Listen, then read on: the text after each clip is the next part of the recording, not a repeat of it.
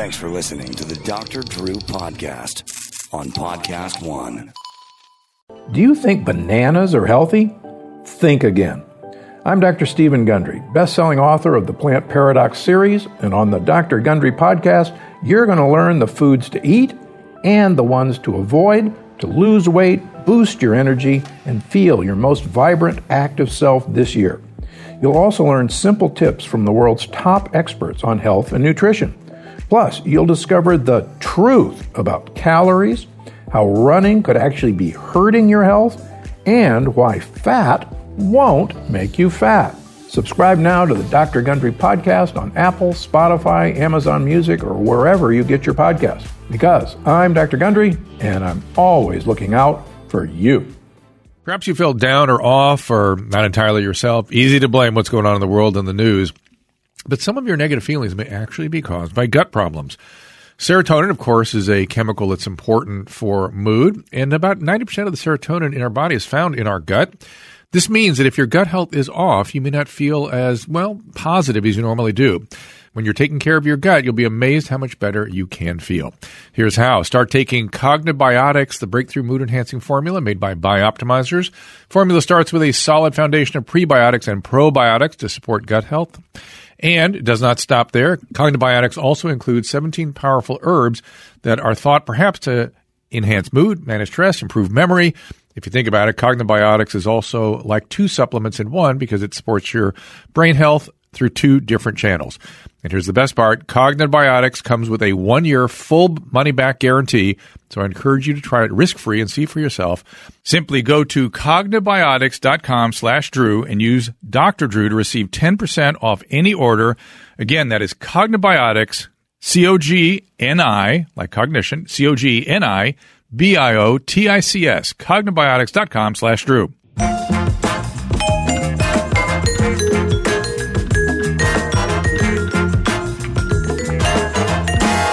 Hey, everyone. Welcome to Dr. Drew Podcast. Do keep the wins in the sale of the Corolla Pirate Ship. We do appreciate that. Support those that support us. We do try to check, I'm very careful with who we allow to support us.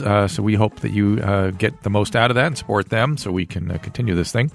Also, do check out drdrew.tv where you can see all the streaming shows we're doing, drdrew.tv. And also, for those of you who have not head over to your mom's house for the After Dark show, you are missing out. So I suggest you do so. Today, our guest is a returning guest, Dr. Lisa Strohman. Her last appearance here was episode 169 in 2015. I can't believe it's been that long.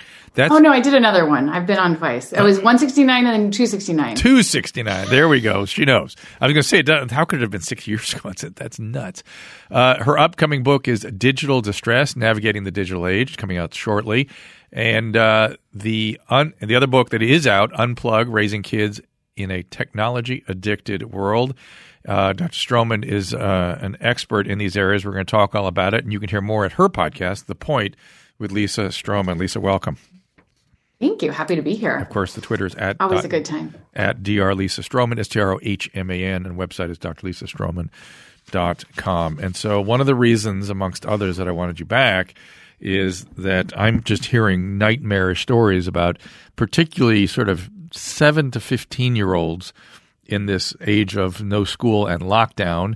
And, of course, they're locked down with their screens, which is your area of expertise and is making things that much worse.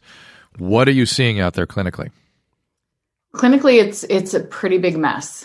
We've got kids that, from a standpoint of school settings, are handing them devices that previously, when they were on campuses, were able to be locked down by the campus, like internet service or the school system.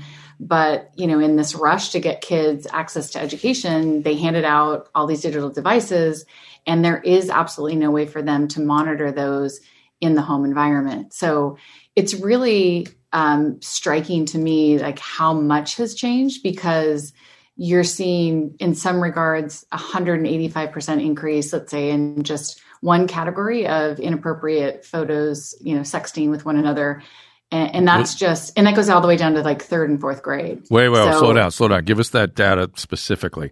So you're seeing almost a 200% increase in this behavior of sending explicit images of one another, right? Correct. Down to age 9, 8? Yes. Yeah. We're seeing it in the elementary schools where we hadn't seen that before, because I think a lot of those kids didn't have access.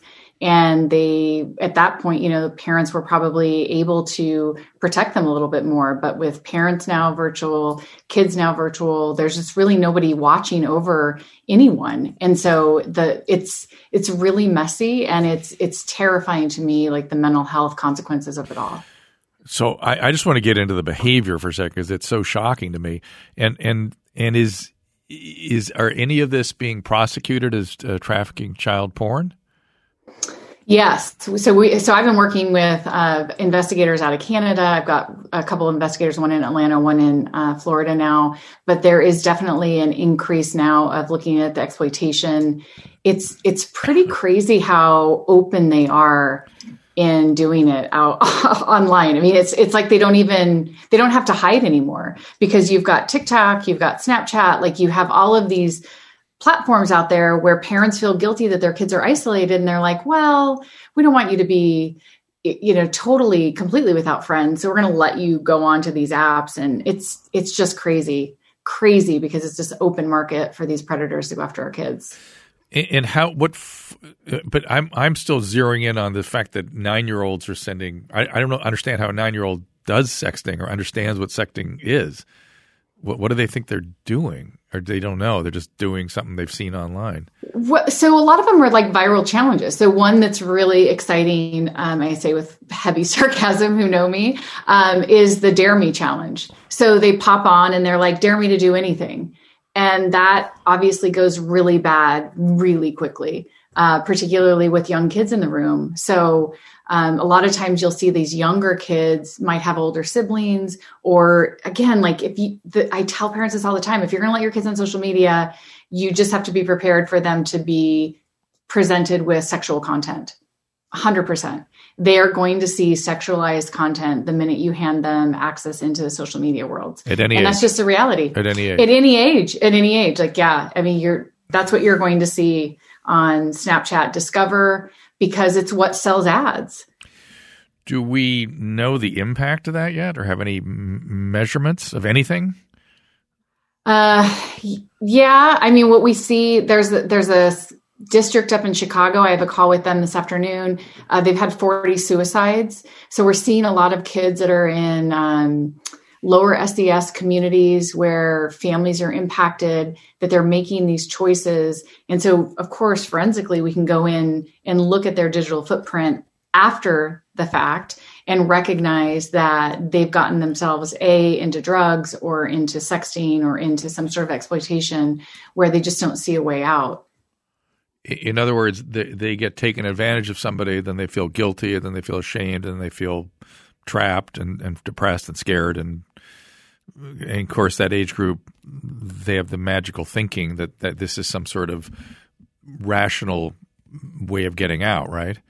Yeah. Well, and I think, you would have to weigh in on this too, like the hormonal aspect of kids, like they're eating more. I took my daughter to the pediatrician today, and she's like, it's so crazy. She's grown 2.5 inches in less than, it's been a year.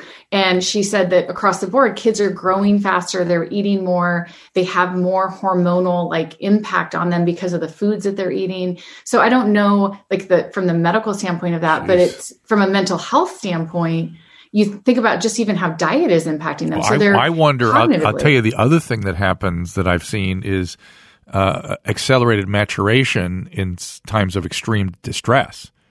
I mean, you see prepubertal changes and things very early in highly distressed populations. So I'm wondering if this growth is some sort of bone plate phenomenon that's related to the stress, not to the food. Interesting. I mean, yeah. if they're also seeing not pubertal changes but prepubertal changes, that's a sign that all that is going on. So, in other words, that's definitely our case. Yeah. So shit.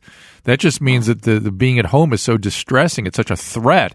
I mean, from an evolutionary biological standpoint, humans reproduce in times of plenty and times of threat. So if it's a distressed, threatening times, they want to get to their reproductive capacity and reproduce quick, right? So the species goes on. And that's what the biology does. And same in time of plenty, you want to reproduce a lot because there's plenty to go around, and so you can accommodate reproduction. But man, that's bad news to me. That is just awful. Well, it's terrible news in my world of mental health, because I think that a lot of times we're looking at it, we're like, oh, we're going to have a COVID slide. Kids are going to lose about a year of education. Sheesh. We'll rebound. Ugh. But I'm looking at the mental health, and we're looking at 3 to 5 years of impact trauma. And in some cases, we may not be able to walk it back. In a way, how do you take it away? Yeah, I was going to say, in a way, this early maturation is like looking at the rings on a tree. You know what I mean? There's a drought, and then there's rain, and the rings change from a standpoint of the growth and maturation of the tree. Humans do the same thing. And so that is just, ugh. And then, of course, they're heading into these reproductive biologies before their frontal lobes are ready, and they're being exposed to all this shit online. Wow. And they're having delayed cognitive development because they're not in school. How do we recover this generation? How do we help them get back from this? It's almost like a war. It's like a war kind of. Right. And that's not even taking into consideration the parents that are, I've got a 12 and a 13-year-old. I know yours are older, but it's stressful. Like, you're in a household really? with kids that may not want to be there with you. Right. So. Maybe not. Yeah. Well, and we have no idea what the impact of all that is, right? I mean, some parents are more adaptive and more able to teach, and others, it's not their suit. It's not their strong suit. I couldn't have done it. Susan and I look at each other all the time and just go, oh my God, thank God we're not trying to do this. I mean, really, triplets, 7-year-olds or 8-year-olds or 10-year-olds, it just takes our breath away even to think about it. Gary, you're having a reaction. It's all ages. I mean, my kid can't go do things that normal kids can do. He's never been to a mommy and me class. My kid's 18 months, Lisa, and he's doing. I'm very glad he's not 7. I'm very glad he's not 14. My nephew's 14. That's a nightmare, but it's affecting him too. We go to the grocery store and he sees another kid that's around his age. He freaks out because he wants to go play, and it's not happening. It's awful. We have what is the social implications of that? We don't even know. We don't know. Right. And I mean, I guess you could look at it and go, well, human families have been isolated in previous periods of history and stuff. It's like, yeah. I imagine that had consequences too. We just didn't measure it. So let's go back to the mental health consequences. So you mentioned suicide. We know that drug overdoses are way up. A friend of mine, Laura Berman, just lost her son on a fentanyl overdose through Snapchat. I did read that. Yeah. Talk about that phenomenon for a second, because it didn't surprise me. It surprised me it happened to her, but it didn't surprise me that is happening. So I think that when you look at, you have almost a 60% increase. If I shot you over some stats that I have from a partnership I have with education, but you see about a 60% increase in kids, even just talking about drugs online. So when you talk about what, unfortunately, with Dr. Berman's son, a lot of times the parents go in and say, oh, because they have access to Snapchat, that's why my kid is access to this. Well, it's not really entirely the whole picture, because what Snapchat affords is a platform where you have this world of nefarious dealers that go in, and the kids call them plugs. I should say we call them, but they're called plugs. And so they talk about them in ways that adults don't know, and they don't know how to track it. I say that maybe parents don't know how to track it. Those of us that are in the world, like you look at hashtags and they'll say bars, perks, and anything you want, you can put in there a Molly, and use a hashtag, and those plugs go in, and a kid, all he has to do is throw a snap up, put it in a story, and it goes out and it gets distributed, and then they come back and then they hook up, and the plugs will actually go and deliver it straight to your house. Wow. So it is so freaking easy for these kids to get drugs nowadays that it's the number one thing I say to parents that are struggling with kids with addiction. I say, throw away the phone. What does plug stand for? A drug dealer. But I mean, a drug dealer is a plug. It's not an acronym. Like to say, like I've got a plug. It's like I've got a hookup. It's just I've got a hookup. It's a dealer. It's just a name that got caught on. Wow. God only knows what adult addicts are doing. Well, so I mean, I think you and I had an offline conversation where I've got a doc that I see who's gone through the full program. He's been sober for like 28 years. Everything's great, and he was like, during the pandemic, he was like, yeah, I was kind of thinking like mushrooms might be a thing to try for my depression. And I was like, yeah. Do you remember who you are? You remember your condition?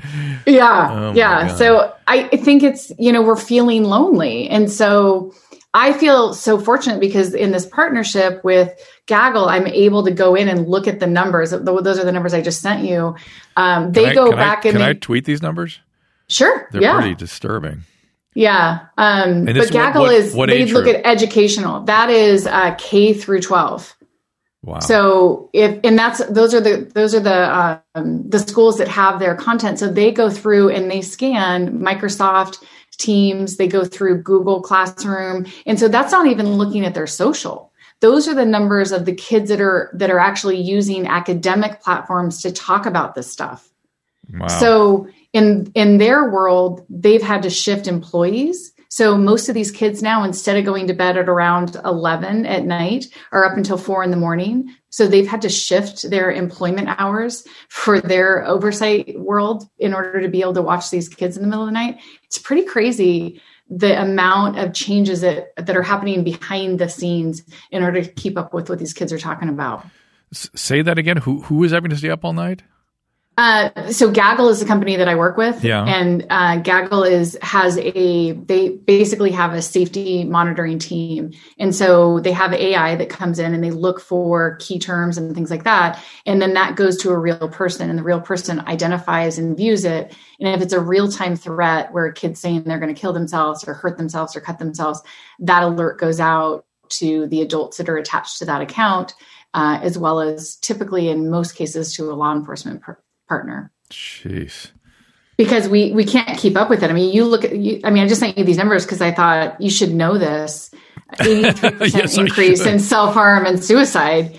And that's the difference between pre-pandemic, post-pandemic in that same season. That's an incredibly high increase in that same time period. It's awful. And that's only the stuff on the academic platforms. God only knows what's out on social. Right. And so what we're finding is, part of the issue that I see is that these alerts go to academic like the principals, counselors, things like that. Then it goes to the parents. And do you have a parent that is equipped to handle that? So for me to get plugged in mental health, it's like 8 steps out. So the kids, even if they're identified, it's still hard to get to them in time. Well, I was going to say, if you see any of these things, it's not a parenting issue. This is what I think parents don't understand. It's now a medical problem, a mental health problem, right? It becomes a mental health problem, correct. Yeah, and you're not going to parent your way out of this, which I think that's what they believe they're able to do.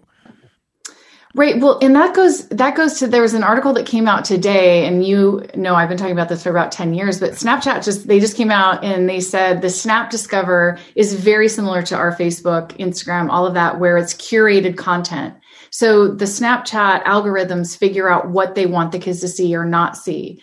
And so what it tells me is that we, as a society, have decided if our kids are on social media, that content is going to be more influential than parents, and it's going to be more influential than teachers. Sheesh. So that is where they're getting their news. That is where they're getting their advice.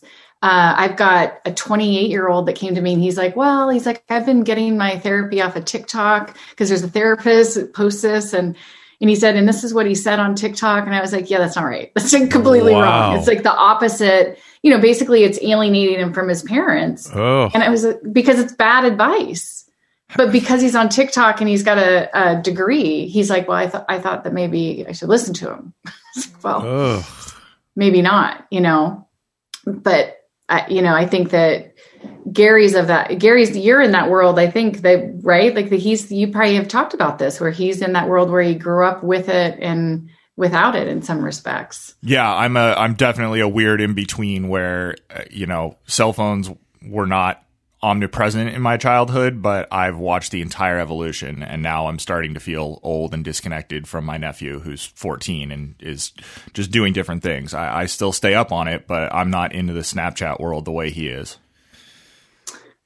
I don't think you can't, I'm a parent that didn't grow up in it because I'm older than you. And I've chosen to raise my kids and educate them on why these things are dangerous and not give them access as young children, elementary school children, because regardless of the fact that everybody else, and I'm the worst parent in the world because I wouldn't let them have access to it. Now my daughter in 8th grade is literally probably one of the most normative eye contact, kids that the teachers are like, she's a pleasure to have in class. She's engaging. She has conversations. And you can just see the difference between the kids that are with and those are without. How many? I'm just thinking about your daughter. I mean, how many other kids are there that don't have access to social media? You're the only one that I know of. You know what I mean? Well, it's interesting. So I've been doing the DCA program, Digital Citizen Academy program. Our elementary school had it. So all of her peers have had it since 1st grade. And 6 out of 7 of her friends at her table that she sits at, none of those kids have social media. Oh. Whereas the 3 other elementary schools, which did not go through education and information and training, those kids typically have it. So we're looking at, to me, I think fundamentally it's a parent education piece. And then a portion of it is give the kids a voice, empower them to understand what this could do and what it can't do for them. So I tweeted your data and now people are freaking out. What shall I post as the source? Gaggle. Yeah. So if you put at Gaggle, that's their handle. At GAG? GLE. Yeah. Like a gaggle of geese. 2 G's? GAGGLE. What I've got is gaggle _K12. Is that them? Is that on? What are you tweeting? Twitter. Yeah, that's them. That would be them. Yep. Yeah, that's them. I just confirmed it. While Drew does that, Lisa, what do you think about the recent documentary that's been getting a lot of play on Netflix, The Social Dilemma? Is that something that you viewed? Yes, I viewed that one, and I think it's incredibly helpful to understand. I've actually watched it twice because, of course, I'm the nerd that goes in and fact checks what these founders are, now come to realize. So Tristan Harris, who came out and did this fundamental Jerry Maguire moment and said how awful everything was and presented his argument to his world. This was not the guy on the source on the documentary, right? No, it is. It is the guy. Yeah, this is the guy who was the sales. He was the marketing guy. Yes, he was, and he's subsequently done a 3-hour Rogan podcast. That's very impactful. There's a lot more back and forth. Someone's able to ask him questions. And Lisa, by the way, I know you're the nerd who goes and fact checks. That's exactly why I asked you.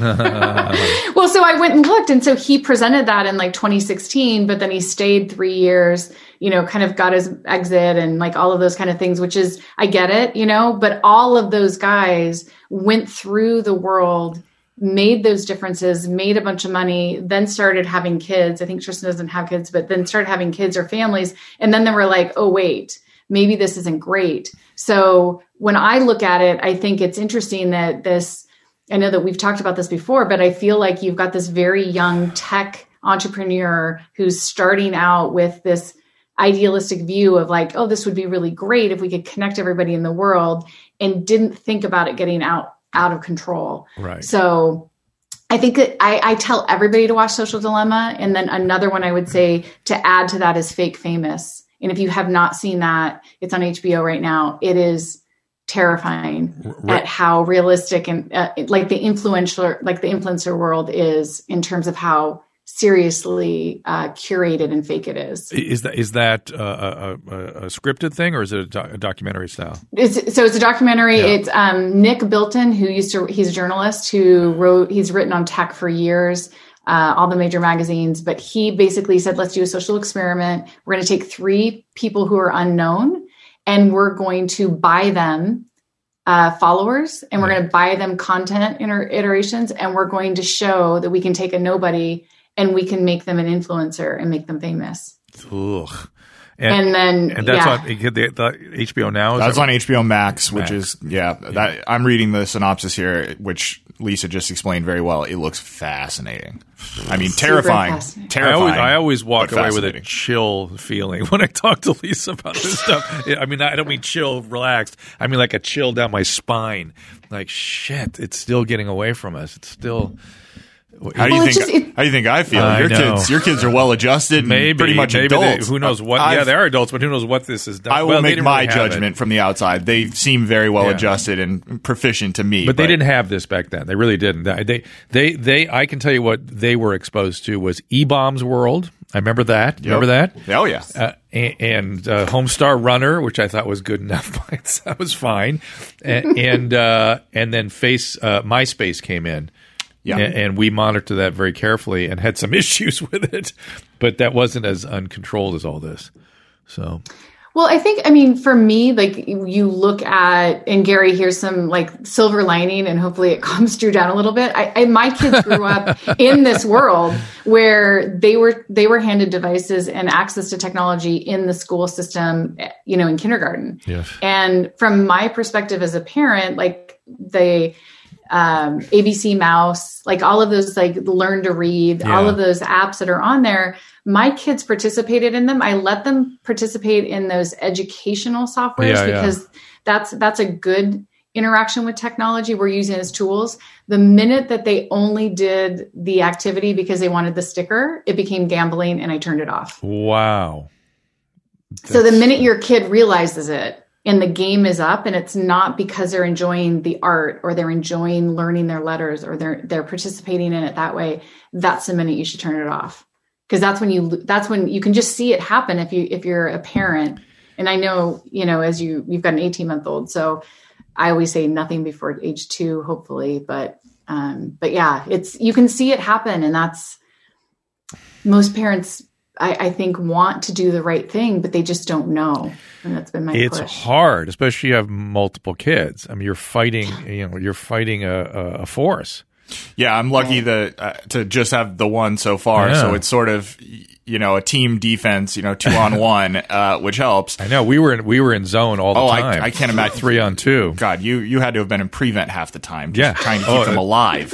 No, that's exactly what it was. I know. I can see it without doing it. Yeah, and if it was 3-on-1, forget it. Just forget it. We would do that occasionally. Well, I did that once, and there was an earthquake, and you think, oh shit. Oh. And their play area was by a chimney, and I'm literally gathering 3 probably 1-year-olds at the time and running out into this backyard. Oh my god! So anyway, I don't want to think about that. I get PTSD. You just started sweating. I get there's so much happened to us. I can't believe we got through it. Anyway.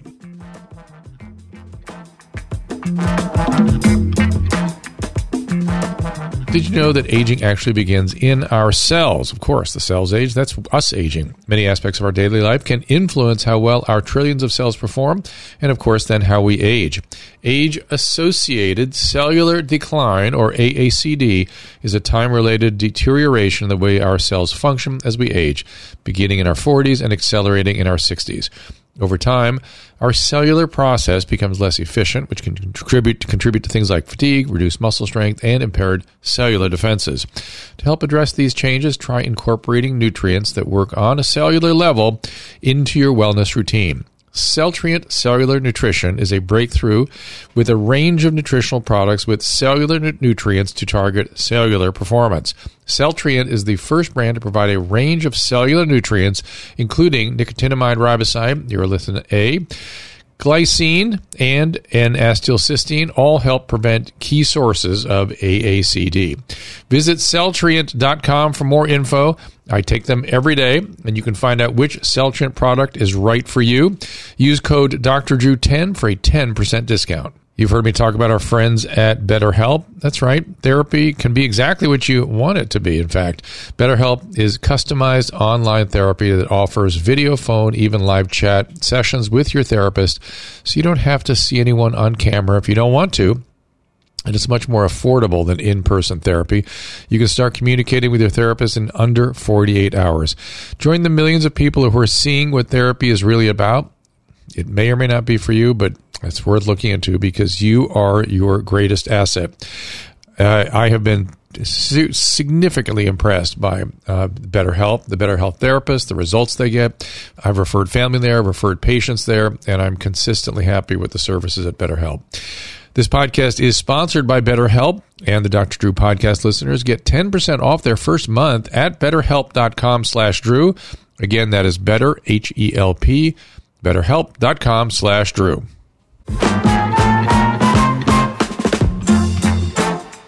But I think it's all you're talking about raises all my anxiety about child rearing, right? Even though I went through it before all this, I was an anxious parent.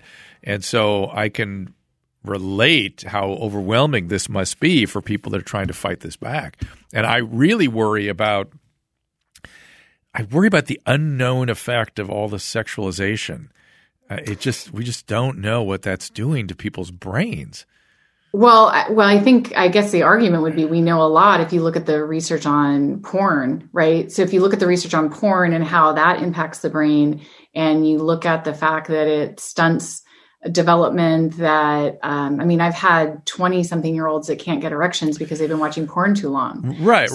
But that's, but again, to me, that's an obvious thing, which is you get exposed to early, it hyperarousal, you get locked in, you get addicted. That's an easy one. But just looking at these images that are so, it just shatters the upper limits of the brain's capacity to regulate, right?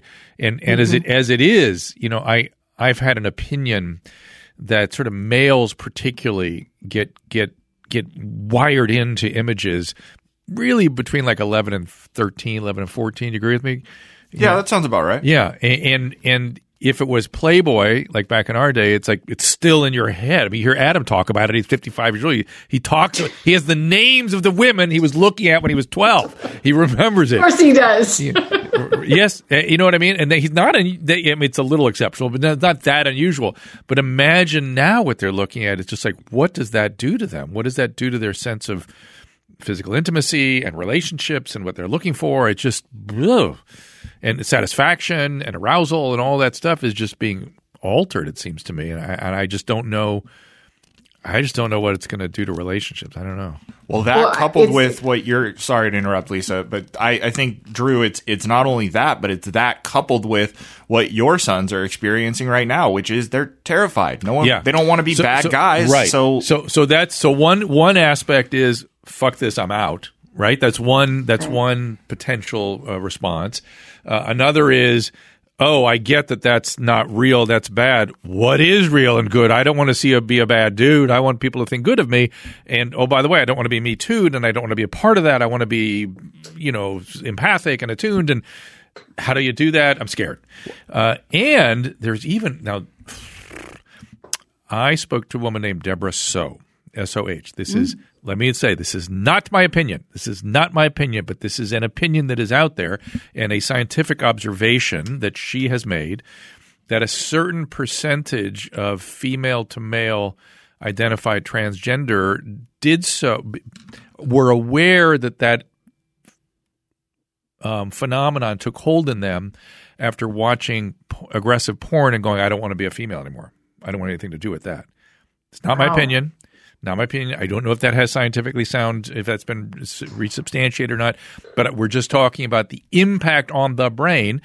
And much like many other experiences in childhood, whatever it does to your development, that's your development. Okay, fine.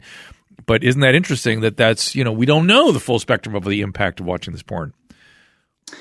Well, I guess my argument would be that if I look at the relationships, because I'm in the weeds with these kids, there is so much polyamorous, polysexual openness in this generation, the Gen Z generation that's coming up specifically, that sex is almost just a normative commodity to them. So can I get a ride home? Sure. If you give me a hand job. Okay.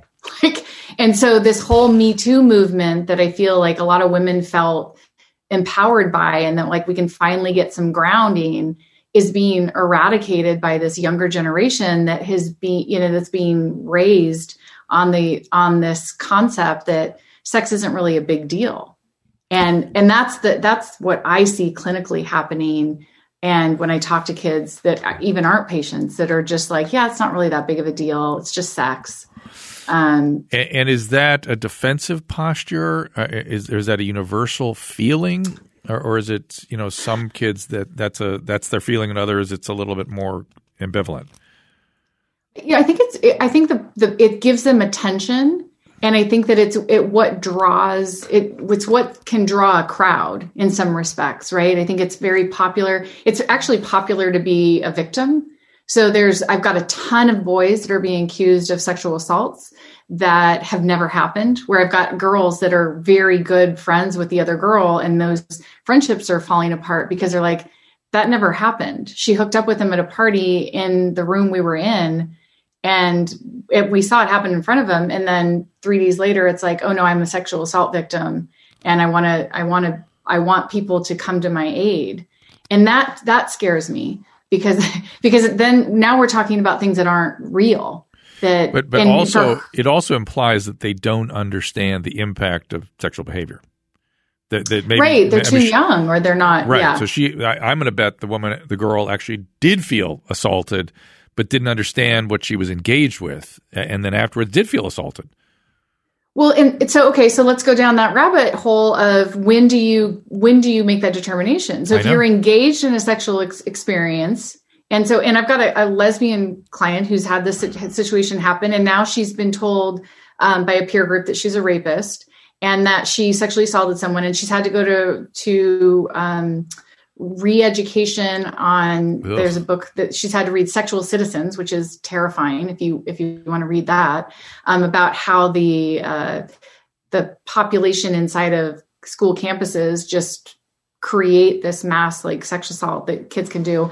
But in the reality, basically they're saying like that the dorms are set up for sexual assaults to run rampant, and that's on us as the people who develop them, that we're not protecting them. And I'm not through the book, but it's terrifying as a mom of a girl, and and I've got one girl, one boy, so I'm terrified for my daughter, and I'm also very now clear that I have to have really strong conversations with my sons. Or my son, like you've had to have with your sons. Isn't it that it's not, sex is not just a commodity, it's not just basic. People have all kinds of very intense reactions to it, and don't they need that message? I mean, if all they get is that people feel victimized and don't understand they're going to feel victimized, that should be enough to call them off a little bit. No? Yeah, I mean, but it goes back to like, it's not enough to be able to say like, I had this relationship with a kid and it didn't work out. Right. And if it didn't work out, like you have to identify it as deeper than that. And you have to come out with a story, because, and this is just me attaching the social training that happens online, is that if you don't have enough following and you don't have enough people liking, or you don't have enough people paying attention to you, like you're going to try to get that. Yep. And so I'm not for sure, I'm not claiming that no one is getting assaulted. And I'm not saying that doesn't ever happen, but I'm saying I'm curious as to whether or not like developing these stories that do gain that attention, even if it's a secondary gain of sympathy, is being trained into these kids to start doing it. That's what it feels like to me from a clinical perspective. And so how do we have this conversation without people canceling for saying that you're not, you're normalizing victimization of girls and blah, blah, blah, blah, blah, all that kind of stuff? I think that we say that, I mean, who becomes the arbiter of who has been victimized? Well, I think the easy thing is to start getting them to understand that sexuality has real consequences, and that they need to be very sure about what they're doing. And it's not just a simple commodity. I mean, they need to dial it back. No? They definitely need to dial it back, and again, this goes back to, you need to pay attention, because if you, like my daughter is 13 and she's a young 13, right? Because she hasn't been sexualized by all this stuff. If you look at her soccer team, out of the 12 girls that are on it, 5 of them are very young and pretty innocent. And then the other 7, you can tell that have their, shorts hiked up above their butts, so you can see their butt cheeks hanging out. You can see the videos that come out with them like dancing and like gyrating to various things. And they're 13. The same age. Yeah. And so you've got this massive break. And then, my world, working now with Gaggle has been amazing. Like 11-year-olds that are offering sex in the bathroom. Like that should never be happening. Well, I keep seeing that we need to really, this idea of sexuality being healthy and free is great, but that there's major consequences that have got to be communicated to young people, and it doesn't sound like we're doing that. No. And in fact, we're terrified too. I mean, we've had a ton of people move here from California, shockingly, recently. What? Amazing. And those parents are telling me that one of the parents told me that my line was that I had to sign a waiver in a class that my child wasn't going to be racist, homophobic, something like there's a bunch of like things that the parents and the kid had to sign in order to return to I think it was like a social studies class. And he was like, I don't even know how to talk to my 10-year-old about this, let alone have him sign like a contract binding him to this concept right now. So you're right. We need to learn how to have conversations about it and learn how to deeply as families. I think it goes back to what are we going to have influencing our kids? Do you want somebody else to teach our kids these values, or does it come from our family and come from who we are internally? And that's but of course every family wants to be the source of this, but you're making an important point, which that there are these social forces out there that are shaping how young people behave and how they think they should behave. It's not their fault. It's just this is what they're exposed to, and so they're building these sense of human relating that has it's incomplete, and of course it's incomplete because they're so young. And again, we have just to imagine being that age and being exposed to all this stuff on social media, and it'd be just so confusing. And then at the same time, the hormonal the motivational states that they're going into are, I don't know why God did that. He did it way too young. Especially to the males particularly are overwhelmed by what they're dealing with. And we need to help them sort of channel and contain this stuff, which is what most of human history has been about, is it not? Yeah, I mean, I think it's a huge part of who we are as humans. I mean, that's a biological drive in us, that hormonal piece of, to your point, puberty plus a little testosterone is messy, and estrogen with like this massive. I mean, there's so much drama in the girls' brains. Like, I don't know how you contain that now when you have kids that are at home and maybe the parents aren't there and they're on their own with. I've got one family that's got 4 kids and the 14-year-old's in charge. There's not a lot of oversight there. And you've got a 14-year-old that's super hormonal and interested in like having a life socially, and a 7-year-old that needs somebody to help them make good choices at home. And it's hard. Is there, let's just sort of approach this maybe from a slightly different position, which is there a world where the companies are held responsible for the consequences on kids' survival? You mean the tech companies? Yeah, or some of these platforms or something where they can be held. I don't know. I think it's going to have to go there. I think I've been talking a lot about the congressional oversight and look at Section 230 is the one that you're probably looking at. Which doesn't apply to child exploitation. So there's no reason why they have been protected from that liability thus far. But I think that you're going to have to definitely hold that somebody has to be held accountable for not going in and, for instance, deleting out plug and #bar and #Molly and like all of the stuff that we know that the kids are using to transmit information that's going to be negatively impacting them. We should probably turn that off. Probably. Why not? Right? Yeah, why don't we probably do that? So for people that don't know, Dr. Strohman is also an attorney, and so you're the perfect person to be involved in these cases when they develop, right? Yeah. Yes. I mean, that's one of the investigators I'm working with. That's part of what we're looking at is I've been saying this for a long time. It's big tobacco all over again. And it's not as simple. I try to explain this to people.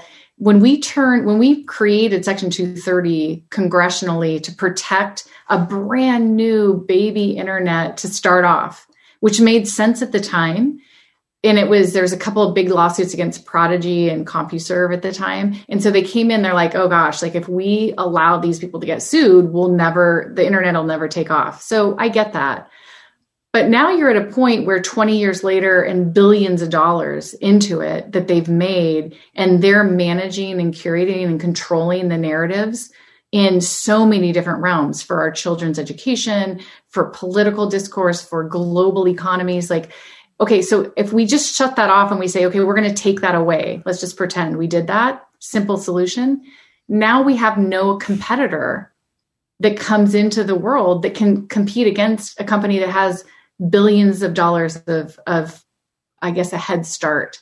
So nobody would be able to be in that same scope. Well, they could at the same time break them apart, I guess, right?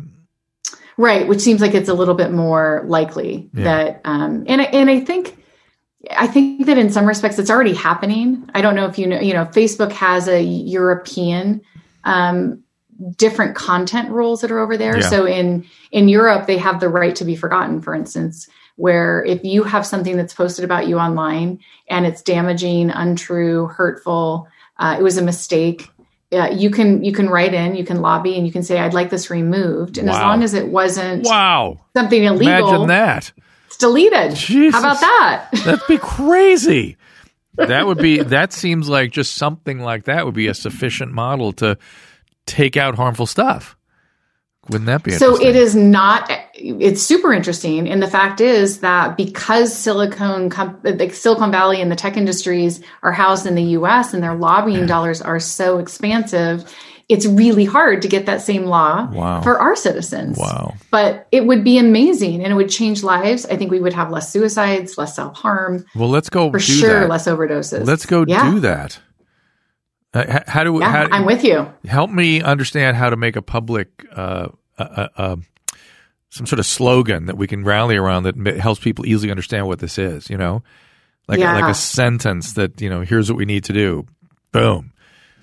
Right. I'll do it. Let's do it. I'm looking for you to do that because I'll get behind that. That's my new homelessness thing. Because there's stuff that needs to change out in the world, and this could make a big difference for people. So I'm deadly serious about this. I really want to try to. No, I'm in. Because it seems like I have felt helpless with what's going on in the world on the internet. But you tell me it sounds like this has very specific solutions associated with it, and I'm all about it. How has the lockdown been for you personally? It's interesting. I'm more of a social person, so I like connection with people. I'm a hugger. I'm that person who I want to help people. And so being locked away is really hard. My son is very much like me, and my husband and my daughter, like the pandemic was like made for us. Like, they're super happy being home and, doesn't want it to change. So it's been challenging because we have half and half. Yeah. Yuck. I've hated the lockdown. I've hated it. Gary, you with me on this? I'm 100% with you, but I'm also, it sounds like I have a mix of what Dr. Strohman's household is like, because, we announced 3 or 4 weeks ago, outdoor dining was back in SoCal, and I was like, let's go.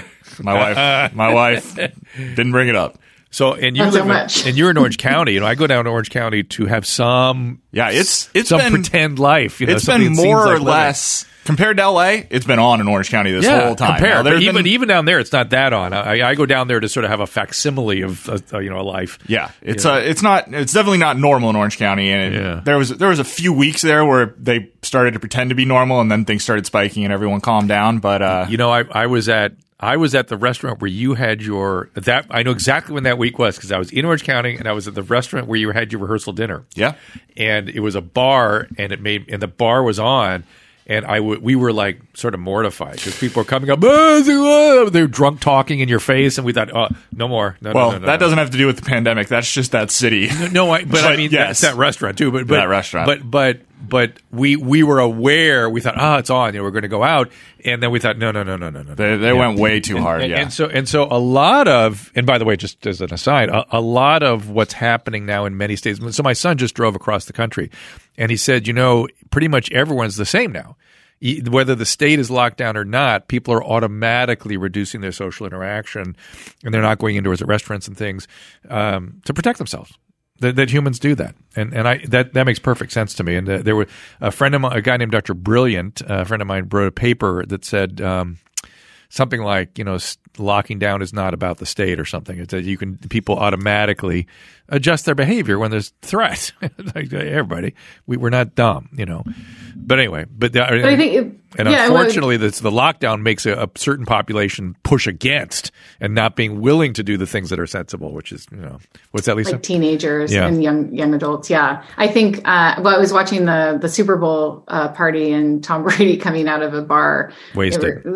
Yeah, and of course, trying not to get on tape, but nobody had masks and things like that. So I think that there's, again, like there's like certain celebratory things that are happening on that. But I think my bigger fear is like, how do we, like Gary's wife, like my husband, it's like people are getting really used to being at home and remote calling in. And I think that you're starting to see people like, can we just do our business this way?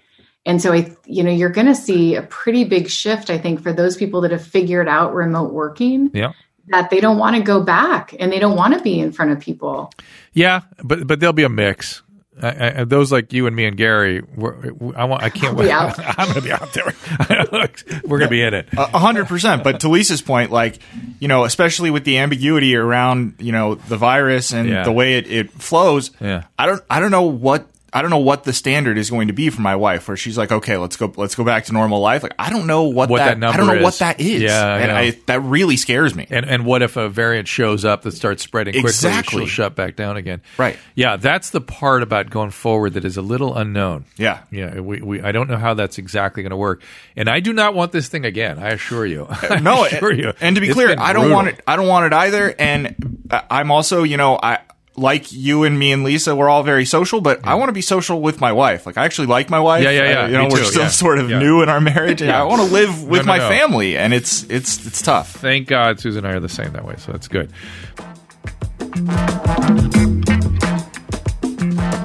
Well, I'm welcoming back Dr. Noelle Reed. She's a board-certified family medicine physician, consulting physician for Celltrient Cellular Nutrition. You heard she and I talking recently about Celltrient, going to Celltrient.com and getting more information there if you guys were interested. I hope you were, because cellular aging, cellular senescence, that is what you're looking at on the outside when things start breaking down. And I have actually had my eye on many of these compounds for quite some time, and some of them I take and have taken on a regular basis. So let me bring Dr. Reed back in to tell you about Celltrient Strength. Talk to us about that. Sure. Thanks for having me again, Dr. Drew. You bet. Cellular Celltrient Strength. I think we all know that as we get older, we kind of lose our pep in our step, right? Yeah, a little bit. Not as fast as maybe we used to be. And even when we're athletic and we do things, I'm a yogi. I do yoga 3-4 times a week. And still there are days where I'm like, I need some energy. Yes, I hear you. And muscle stamina. And so I think that oftentimes we think that maybe we need more muscle mass, in order to do better in terms of our function. But that's not necessarily the case. I think that we really need to also know what's happening at the cellular level, because it's not just the mass of the muscle, but how well those muscle cells are working. Okay, so this is also part of age-associated cellular decline. Our mitochondria need a little boost. Exactly. So when the mitochondria decline in each type of cell, you can imagine when that energy producer is not functioning as well, the cell doesn't function as well. So the tissues and organs that cell make up do not function at its peak level of performance. So deep inside our body, there are important natural processes that may become less efficient. And so one of these is the quality control process known as mitophagy. Okay, and so that's the recycling process of mitochondria, where underperforming mitochondria are removed from the cell and new ones are regenerated. And we know that we need efficient mitochondrial function in order for muscle strength to be at its peak level of performance. Does that make sense? It does, yeah. Instead of getting rid of the ones that are underperforming, and let's build up some new ones. Exactly.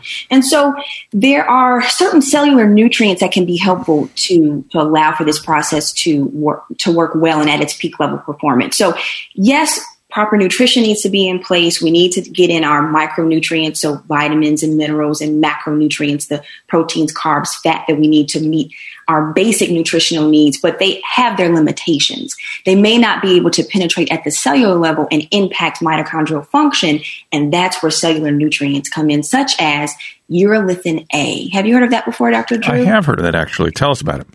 So urolithin A is actually a cellular nutrient that we do synthesize ourselves to a certain extent. So when we eat certain foods like pomegranates, berries, nuts, these foods contain a compound known as L-catechinins. And when the L-catechinins come in contact with our gut flora, the microbiome in our gut, urolithin A can be synthesized. However, only 1 in 3 adults have the right microbiome in order to produce the urolithin A that we need. And that's why supplementing can be very helpful and be the right choice to improve our overall mitochondrial function within our skeletal muscle cells. Is that the main ingredient of the Celtrient strength, or are there other products, other elements there as well?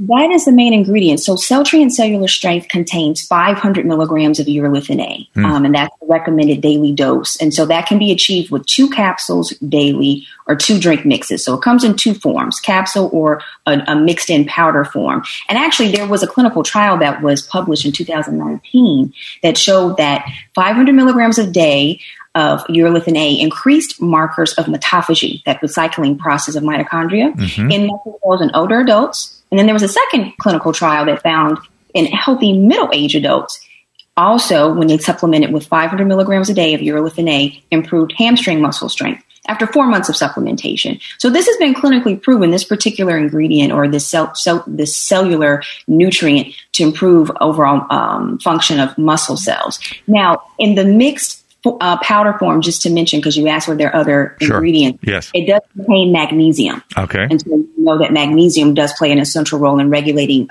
contraction and relaxation of muscle. Well, I am going immediately and going to start this because I need to see what happens to my squats.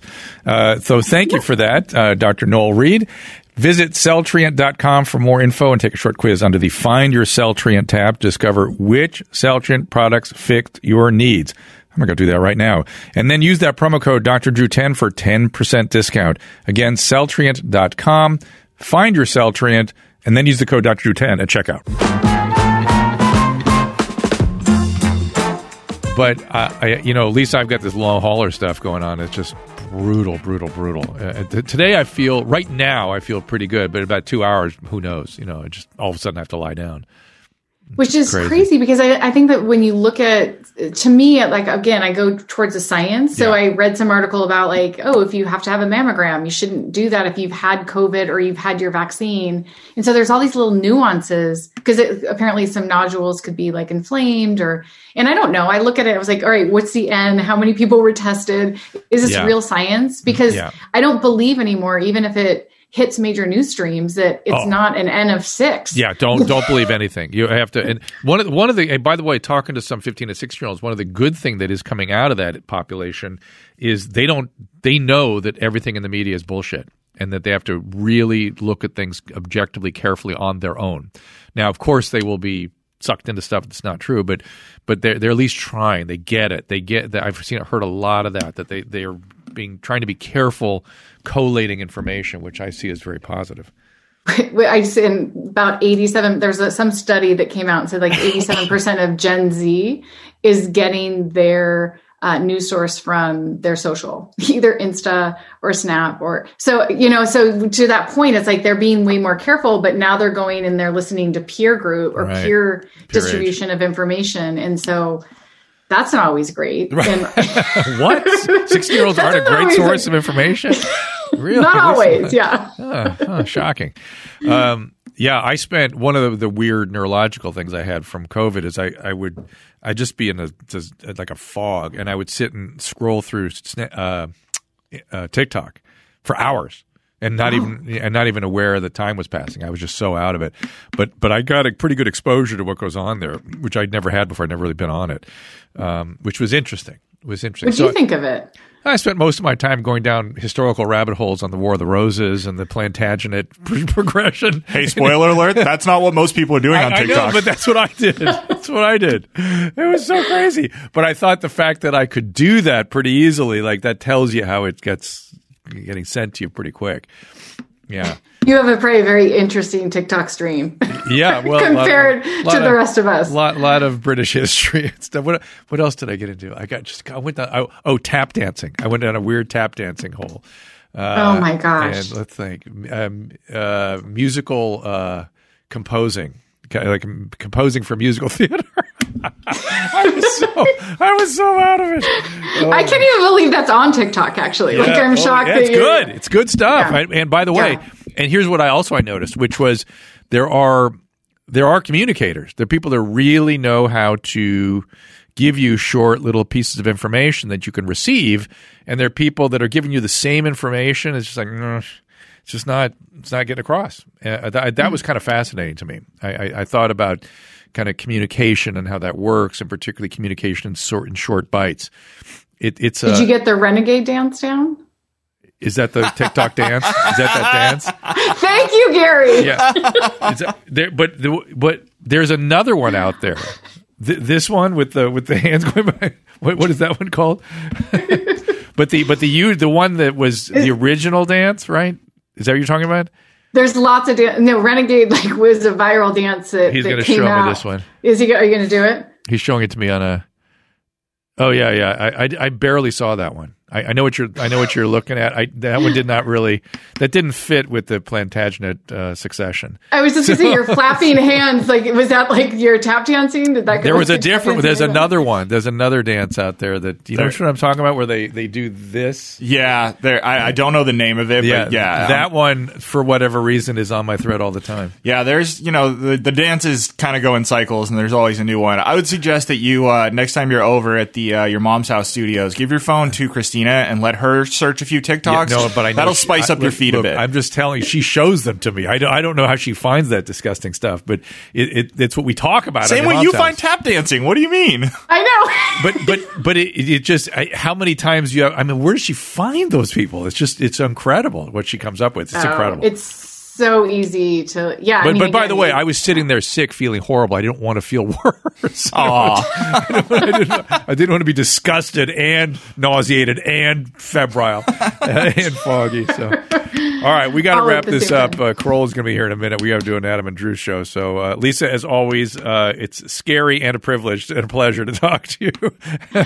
Always love talking to you. Yeah, but at least we have a new objective, right? Coming out of this. No, I wrote it down. I really would like to kind of keep this top of mind, and because I've been swimming around. I keep hearing about the 230 stuff, and that they're going to eventually do something, and that there are armies of attorneys sort of ramping up and getting ready. But I don't hear anything specific, and so to put something at the point of the spear would be nice if we can really come up with something. Yeah, that gets people behind it. There are definitely solutions out there, and we just have to push through. So. All right, the book is the recent book is Unplugged. The book coming up is Digital Distress, which is what I'm feeling right now. It's coming out soon. And in the meantime, if you want to hear more, go to The Point with Dr. Lisa Strohman and follow her on Twitter at Dr. Lisa Strohman. Are you putting up the gaggle stuff there? Am I following you? Yes, I'll put it up. Do I follow don't know. you? While you're checking, I hope so. While Drew's checking for that, I'll just say, Lisa, I hope we have you back. But either way, watch out for your inbox in about 4 years when I start to deal with this. I'm sure I'll be berating you. I will be there for you, Gary, anytime. Hold on, I'm going to make sure.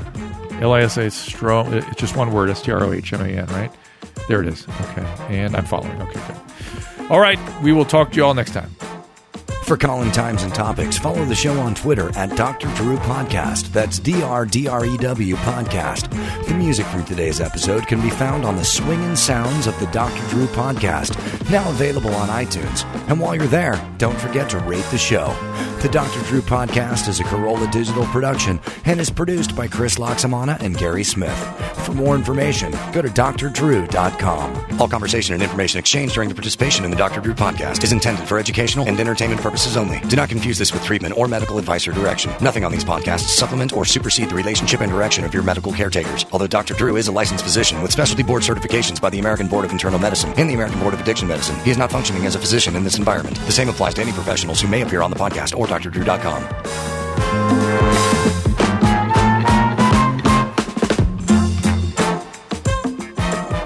Hey movie lovers, who needs a theater when you have Pluto TV? Grab your popcorn and your streaming device because free movies are here. Pluto TV is your home for movies. Great movies are playing anytime in over 20 exclusive movie channels of action, horror, rom-coms, and more. Watch hits like Saving Private Ryan, Pretty in Pink, and Charlie's Angels all for free. No signups, no fees, no contracts. Ever. Download the free Pluto TV app on any device.